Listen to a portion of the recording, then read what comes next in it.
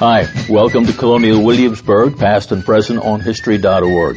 This is Behind the Scenes. Hi, welcome to the podcast. I'm Harmony Hunter. Today my guest is Richard Schumann, who portrays Patrick Henry at Colonial Williamsburg. But today Richard Schumann is portraying himself as a scholar of Patrick Henry. Richard, thank you for coming today. Howdy, it is my pleasure. We know Patrick Henry as a public figure, as a great orator, 5-term governor of Virginia, probably most famously known for his Liberty or Death speech. But I wanted to talk today a little bit about Patrick Henry as a family man. He was married twice, fathered 17 children by the end of his life. I wanted to talk to you about his early days and his first wife. It's a sad story, truly, and yet it's also one that I'm happy that gets out to the people who come here to Colonial Williamsburg, because it shows Mr. Henry as a real man who was battling some terrible personal affliction, as the family called it.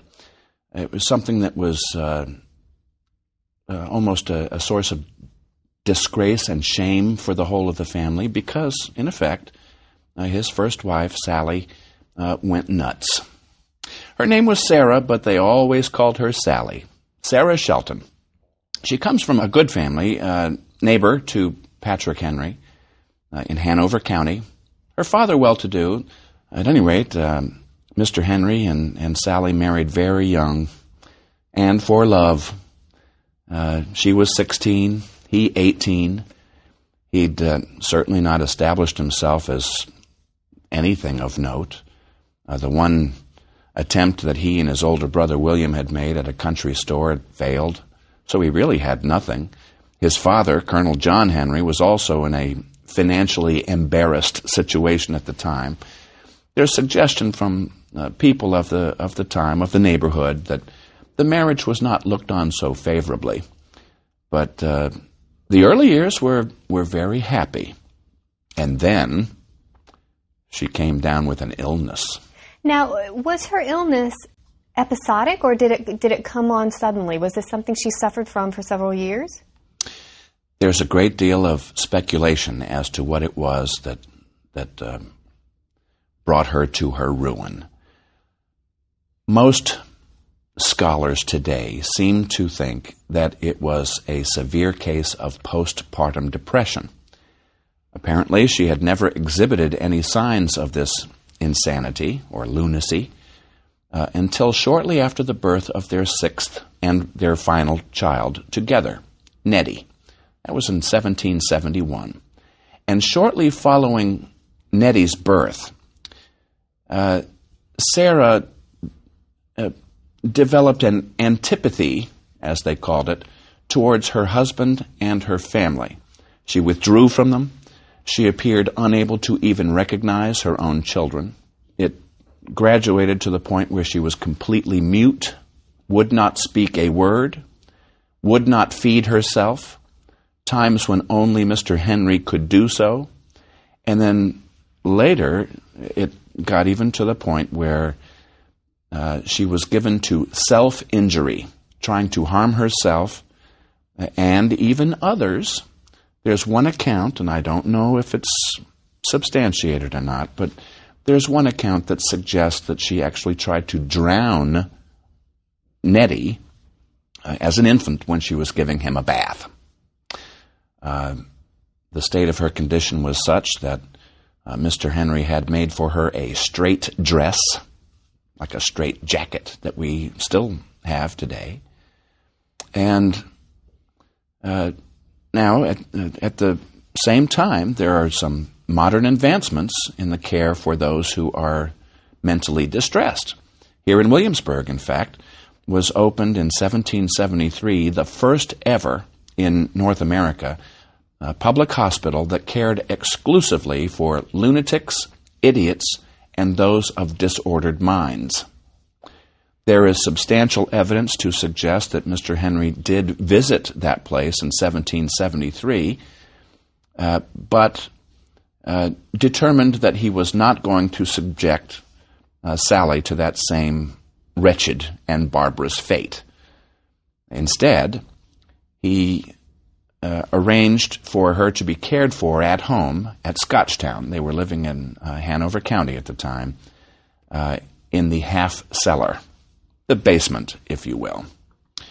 And it was about a 4-year period of absolute torment for the whole of the family before she finally shuffled off this mortal coil. So it's horrible, but it's the best thing he could do for her. I have a description of the public hospital. It's described as each cell had a stout door with a barred window that looked on a dim central passage, a mattress, a chamber pot, and an iron ring in the wall to which the patient's wrist or leg fetters were attached. So it's almost like a prison. I mean, and you can visit the public hospital today in Colonial Williamsburg. So his choice, really, the most merciful thing he could do was try to keep her at home. Absolutely right. It took a great deal of strength, a great deal of courage for him to do that. The easy thing, of course, would have been just to pass Sarah off to the public hospital and be done with it. He chose not to do so out of love and compassion. I wonder if this was a point of some shame for him, or something that he tried to keep quiet. Here's this great statesman on the verge of tremendous political change, and he's got his wife in a straitjacket in the basement at home. We are confident that there was a great deal of shame to the whole family over the state of Sally's condition. And it's not so much Mr. Henry himself, though he tended to be very private about his personal life. Remarkable man in that he could separate the personal tragedy that he was undergoing and at the same time still rise just a few weeks after Sally died to deliver Liberty or Death at the Second Convention in Richmond Town. But the period, the 18th century, though being an enlightened age, was one where society tended to look at the whole family with a twisted eye if there was just one member of the family who was judged to be insane or crazy. It cast a shadow on the whole family. So that's where the shame would have been. There's a doctor who sees her frequently, Dr. Hind. Do you know what kind of treatments he might have been offering to her? Dr. Hind was the family physician, you might say. As to treatments, this is a condition that we in the 18th century just do not understand. Presumably, Dr. Hind was just doing things like physicians, most country doctors usually do, applying a poultice of tobacco leaves or maybe a little bloodletting here and there, perhaps giving some laudanum or mercury. Who knows what he was trying to do? The son of Dr. Hind is the individual from that period who gives us information about the care, and it's not specific to the point of what Dr. Hind was doing, save for that she was out of her senses, and that he did recommend a straight dress to keep her from hurting herself or others. Despite those precautions, I read some speculation that she might have committed suicide. Is there any record of what she finally died of? There is no record as to how she finally died. The thing that I, as Mr. Henry's portrayer, tend to believe is that she eventually starved herself to death, because there are first-hand accounts coming from his grandson that she would not feed herself. There were times only when Mr. Henry could do so. I think it was probably that. She just weakened.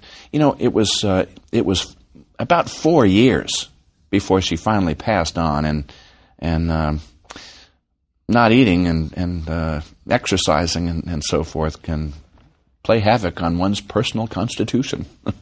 The same year that Sarah, or Sally, dies, Patrick Henry delivers his Liberty or Death speech. Weeks after. Weeks after. It makes you look at liberty or death in a totally different perspective, because how disheartened, how depressed he must have been. It's like he's a guy that has nothing to lose.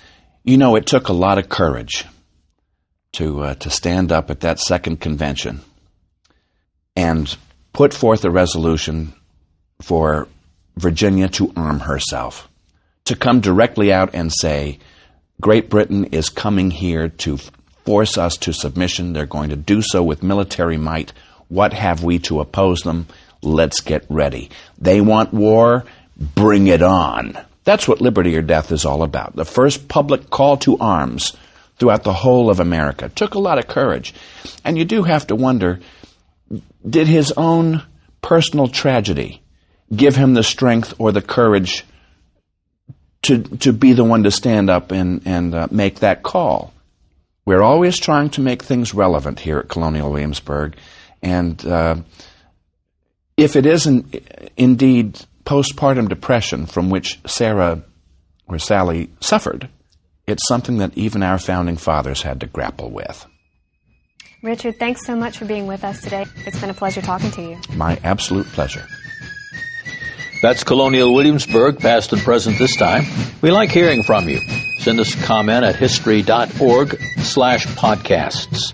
Check back often. We'll post more for you to download and hear.